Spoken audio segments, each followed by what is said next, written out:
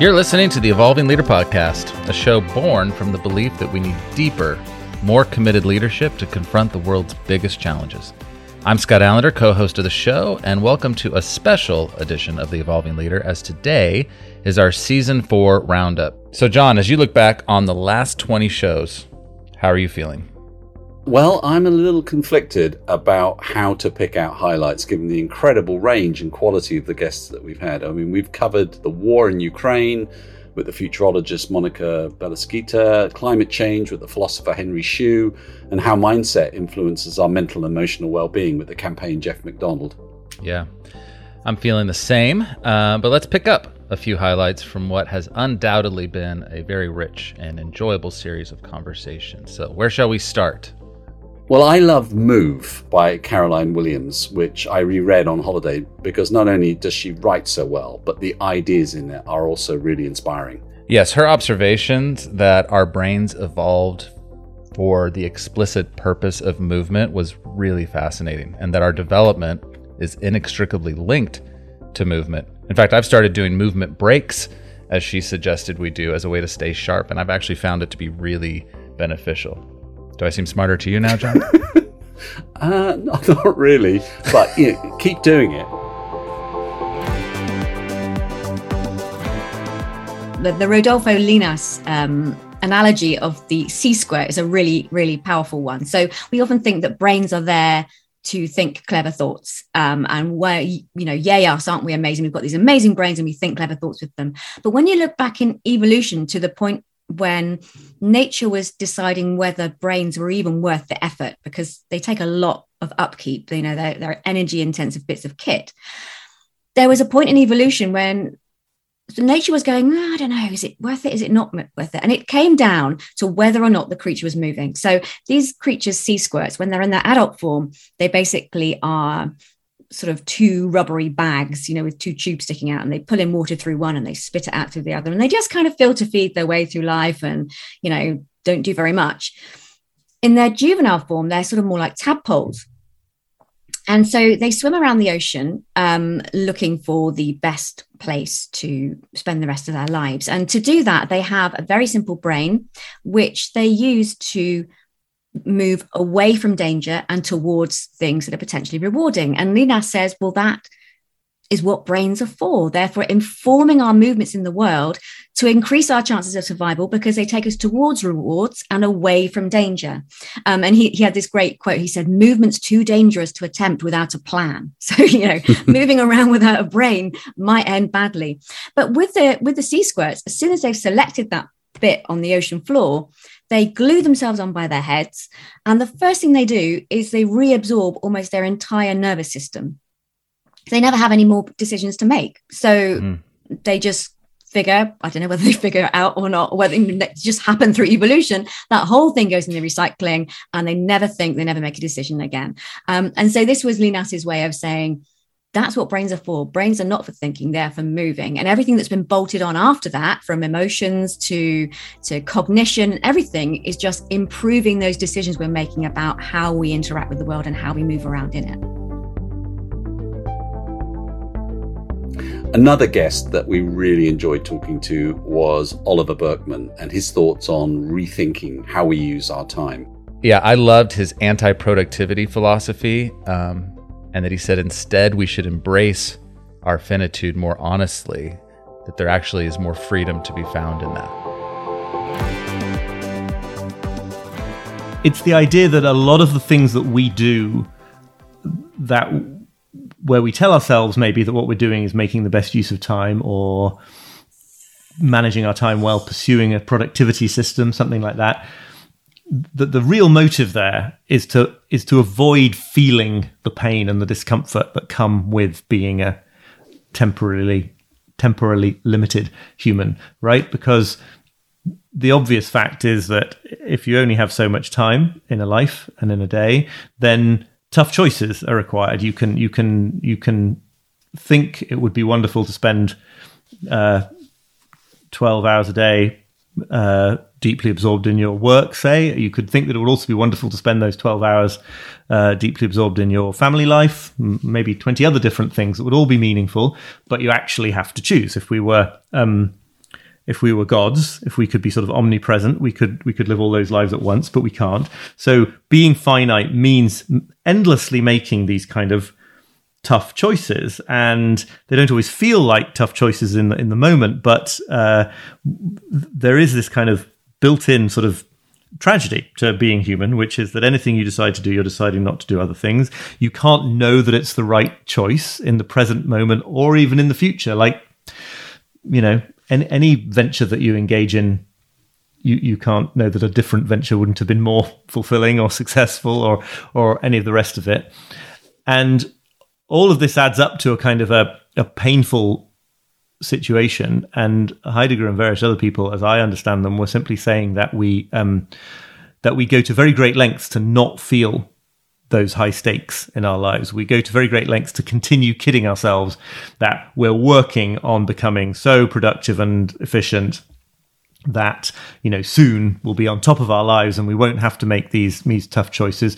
Or for other people, it could be sort of deep procrastination, right? The other end of the scale, right? If you're really in love with the perfect idea of the novel you're going to write one day, or the perfect relationship that you're going to be in, then the best way to hang on to that feeling of being in control, of being a sort of god over your time, is obviously not to launch in on that thing at all, because then you just get to cherish the perfect fantasy. So in all these different ways, we're sort of holding ourselves back from the truth of our situation and pursuing all these kind of neurotic ways of interacting with the world, which are really there to help us not have to feel this rather tough and unpleasant fact of being limited. And so, yeah, to turn it on its head, I think stepping more fully into the reality of our situation and being more willing to face up to those limitations, to the necessity of tough choices, to the fact that you will have to give up some goals and ambitions in order to focus on others, to the fact that, you know, missing out on stuff is just absolutely guaranteed. It's not something to be avoided, and a whole lot of other ways in which our finiteness affects our lives. It's uncomfortable and it can induce anxiety and discomfort, but it is totally worth it in the end, because that's the way that you actually get to make the most conscious choices about how to use your time. That's the way to actually get started on the novel that you want to write, or the potentially deeply fulfilling relationship. That's the way to let go of this kind of endless stressful quest to get on top of absolutely everything, which always feels like it might be about to happen a few months from now, but you're not quite at it this moment. And so it's completely worth it. But it's like, yeah, really difficult, because it involves sort of facing unpleasant facts about our situation. So yeah, it is philosophical, but I think it's pretty practical too, ultimately. Okay, so we're going to take a slight detour here, if you don't mind, and open up our vulnerability interview archive. For those of you who may not have heard any of these vulnerability interview clips in previous seasons, our interview series is designed to be a lighthearted and fun time that normalizes appropriate vulnerability as a mechanism for more effective and trustworthy leadership. Okay, producer Phil, over to you. Thanks, Scott. Okay, so let's get started with the question that immediately puts all of our guests at ease. What's the biggest lie you've told at work? Let's hear from Dan Thoma, Amy Herman, Rob Cross, and Ranjay Galati. All right, Dan, what's the biggest lie you've told at work? The biggest lie I told at work, in all seriousness, one night before we had this presentation for the board, we needed to justify why we needed investment for our idea. And we literally made up all the numbers. We were looking at the Excel sheet, putting in some numbers, seeing what the Excel would say. And we said, oh, no, that's not ambitious enough. Let's change this. And we've done that from 5 p.m. to 8 p.m. only to get it to a right number that looked big enough, but plausible at the same time. And the following morning, I had to sell that. I'm sure you're not the only startup that's ever done that. The biggest lie that I ever told at work, that I love my job. When I was a lawyer, I told them I loved my job at the firm and I couldn't think of any other place I wanted to work. Biggest lie ever. I really want to dig into that a bit more, but I'm not going to. I love this one. So we used to have a ski boat before I moved to Boston, and I would disappear out on the lake to water ski with my children. And I would be asked, what's that noise in the background? And I would say it's the air conditioner. There's a boat engine going by. I love that. The biggest lie I've told at work is a lie to myself, not to anybody else. And the lie was that I'm actually making an impact when I really am not. And doing things sometimes that I don't believe are only helping me and not anybody else. And I try to convince myself that they're helpful for my students and the world at large, when actually they're not. Next, let's hear from Annie Murphy-Paul, Simon Roberts, and Stephen Fleming as to what personal development topic they most avoid confronting. I would say the biggest obstacle to my own personal development is avoidance, which is a coping strategy that works until it doesn't, because, lots of things must be confronted. And avoidance can spare you anxiety in the moment, but it always ends up, blowing up in your face. So I am trying to work on becoming less avoidant, which, the problem with that is that I sometimes avoid that work, but my white male middle classness. I really need to get to grips with that and work out how to orientate to the world that we currently live in a way that's true to me, but sympathetic to the world as it is now. I think I have this tendency to want to please people far too much at work, and there's always been this advice I was given by more senior people, more wise people, saying the one thing you're going to need to learn to do in academia is to say no more often. And I feel like I'm quite bad at that. I say yes to a lot of things, and then it can get a little bit dicey with spreading yourself too thinly. Wow, thanks so much to all of our guests for their candour when confronted by our vulnerability interview. We'll dig into some more vulnerability a little later, but for now, I'll pass back to John. This can't be the evolving leader without a neuroscientist or two in the mix. And boy, did we strike gold with our conversations with the consciousness researcher, Stephen Fleming. Yes, we did. In fact, since speaking with Stephen, I find myself thinking about how we are able to think about what we are thinking about. I do this on my movement breaks, by the way. Actually, in all honesty, I am really, really drawn to understanding more about the role of metacognition, our ability to think about our thinking, and how that enables constructive doubt. Metacognition is something that we think is malleable. It's not set in stone. And one way we can investigate this is by, first of all, measuring people's metacognitive acuity in the lab. And the way we do this is by asking them to carry out simple tasks where they rate how confident they are at performing that task.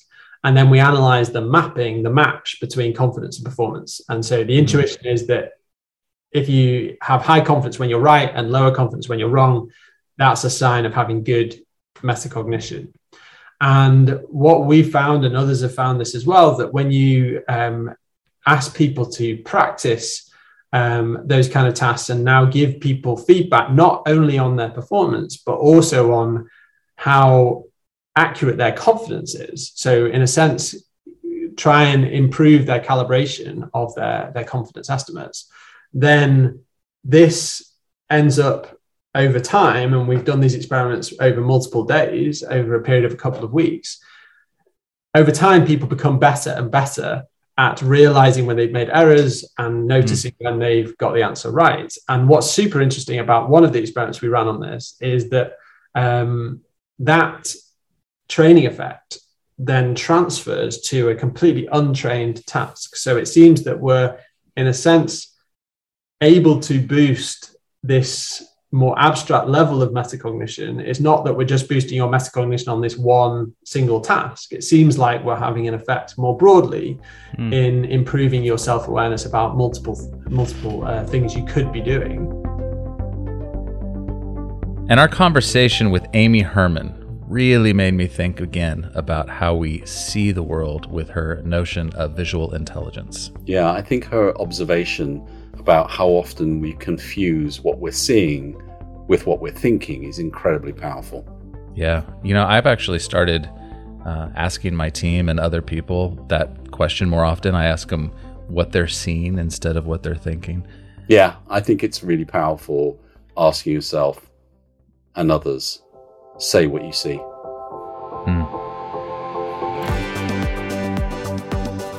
I have a great exercise because, bias is one of those trigger words for people. Hello, Florida. People talk about bias and all of a sudden the conversation shuts down or it takes on a whole different tenor.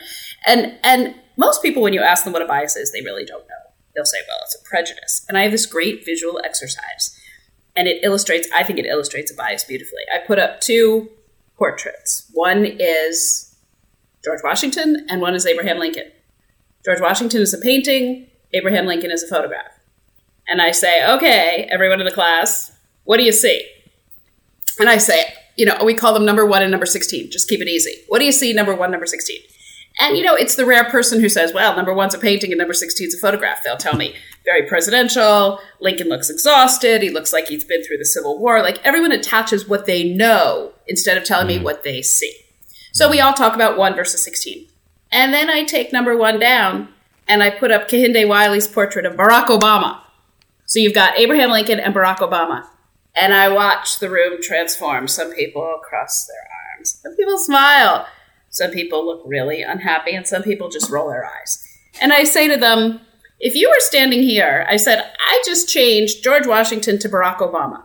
What has just changed? Every single one of you in the room has lived through not 1, but 2 administrations of the man on the left. You have skin in the game. I don't care if you like Obama, you hate Obama, you are indifferent to Obama. You have a personal stake in looking at Barack Obama. You have all kinds of things going on in your head. Not so much with Washington and Lincoln. And how you see Obama, the lens over your eye is going to affect how you see Abraham Lincoln right next to him. I said, when I have Washington and Lincoln up, nobody in this room, as far as I know, has lived during the administration of those 2 men. And if you did, tell me what you eat for breakfast, because I want to know who you are. One of our richest conversations was with the moral philosopher, Susan Nyman. Yeah. The breadth of ground we covered in our 45 minutes or so with her was really amazing and particularly relevant to leaders right now, given the rising number of pressing moral leadership challenges that we're all facing. In your book, Why Grow Up, you address the widespread infantilism you feel pervades so much of society. Why do you think that's happened? That's an interesting question, because that is not an age-old phenomenon. And it's not even absolutely universal. So in traditional societies still, childhood is not sentimentalized or treated with nostalgia, and people yearn to grow up. As children do. If you're around any children, they're not idealizing childhood. They want to grow up because they associate it with agency and strength and the ability to do more and, learn more and have adventures and so on. I think it started around the beginning of the last century, and Peter Pan is a sort of exemplification of that, which was published in, I think, 1906. And as far as I've been able to see, there may be others, but that was the first time that you had this utter idealization of childhood and this idea that the best possible thing would be to not grow up. Now, I can certainly understand that when, growing up is portrayed, as, a very, very dull, fixed life, matter of being good at business and not being interested in anything else.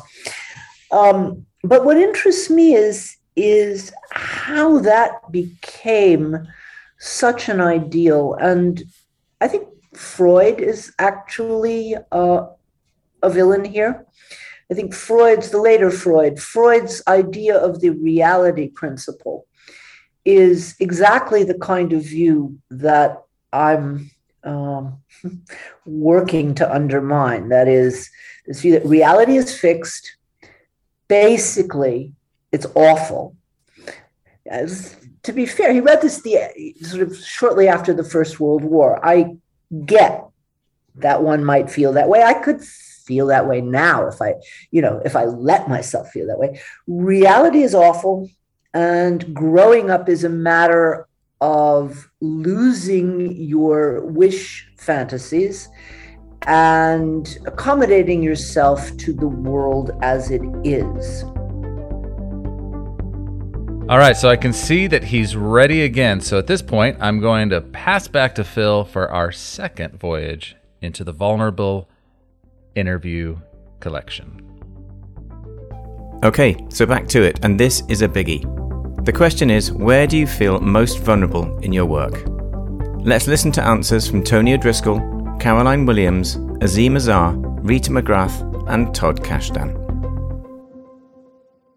The moment before I step into the vast abyss of the unknown, confident that something cool will emerge. So there's this it's what we would call a leap of abduction. You're taking the leap. I'm a big believer in taking the leap, but there's always that moment of it's the oh shit moment. I'm literally going to jump in and hope it works. So it's like a roller coaster. It's really exciting, but you have that feeling of vulnerability. And my guidance in my life has always been, just do it. I'm conscious of it. I'm feeling vulnerable at it, but step in. I noticed you don't have any legs. Is that, Yeah, that's right. Yeah. So exactly. That's the problem now. I have to learn to walk on my hands. I would say that General Marty Dempsey, who was the chairman of the Joint Chiefs of Staff, I had a great opportunity to meet him a number of times, and he kind of said, leadership is stepping into the breach of uncertainty, confident in your team's ability to deal with any eventuality. So it's like this, we don't know where we're going. We're not sure where it's going to end up. We feel vulnerable, and we're going. Yeah. Because that's what we do. There's a part in every article, every book, where you hate the subject, you hate yourself, you think you know nothing about the subject. In fact, I don't know whether you can see here, my mug, which is now my pen pot, says, I can and I will. That was sent to me by a friend when I lost the will to live after writing my first book, having spent a year writing about brains and going around every labyrinth that I could come across and being experimented on. I just posted on Facebook very dramatically in writer style, I don't know anything about the brain. So usually during the writing process, I feel most vulnerable. It's only before and after that I feel okay about the work that I've done. So writing it tends to attract neurotic types. I think there's no way through that. They call it the chasm of despair. There's no way from A to B without going through the chasm of despair. And writing. Scott and I are both experiencing that at the moment. Yeah. We're both writing books at the moment, so we're experiencing that. So, yeah. I'm feeling better about that. Hearing you say that makes me feel good because I'm a little bit in that chasm right now. Yeah. It's part of the creative process, and it's all good when it's over. It's just painful in the middle of it. There's so much going on at the moment, and it's hard to necessarily make sense of it. And so the challenge that I have is that I like to be able to analyze and frame things and give things back to people in ways that help them think about it. Doing that with this sort of onrush torrent of, blockchain this and renewable that and metaverse this and opportunity here is quite a challenge. And because my USP is the analysis and the framing. That's something that I have to keep on top of. When I'm embarking on something I really don't have familiarity with. So, for example, I wouldn't know anything about constructing a global supply chain. So if somebody asks me about that, I'm kind of like, that's where I'm going to have to say, I don't know, but I'll find somebody who does know. I think it's probably talking about race, gender, and sex. I feel the pressure of that. I received tenure, which I wish everyone had in every field possible, auto plants, baseball card stores, everyone had it. Because I have job security, I feel it's my role to speak on topics that people are afraid to speak on. And I know because I get friction. I know the risk of putting myself out there as a white man who's 47 years old to do that. And yet I feel like it's a duty and responsibility, but I feel vulnerable every time that I throw an idea out there, even on this podcast that we just spoke on. But I will keep on doing it because it's something I value a great deal. Thanks again to all of our guests for being good sports and being so willing to take part in our vulnerability exercise. Okay, John. Thanks, Phil. The concept of purpose as a key strategic idea for an organization has been on the rise for 2 decades, and it prompted our guest, the Harvard researcher Ranjay Gulati, to question why. Yeah, I really love the way he started with first principles and then questioned the validity of purpose being a given for progressive organizations. People think purpose is social causes. So purpose has been hijacked, right? So the word is hijacked. It's shareholder value. It's all about shareholder value. Forget about everything else. Other view is it's anything but shareholder value. It's all social stuff. And then you have another kind of buzzword out there called purpose is win-win. Only do it if you can make money doing it. Right? So you see all this kind of happy talk around purpose. And honestly, I also saw a lot of kind of superficial purpose. There's a reason I call the book Deep Purpose, not just purpose.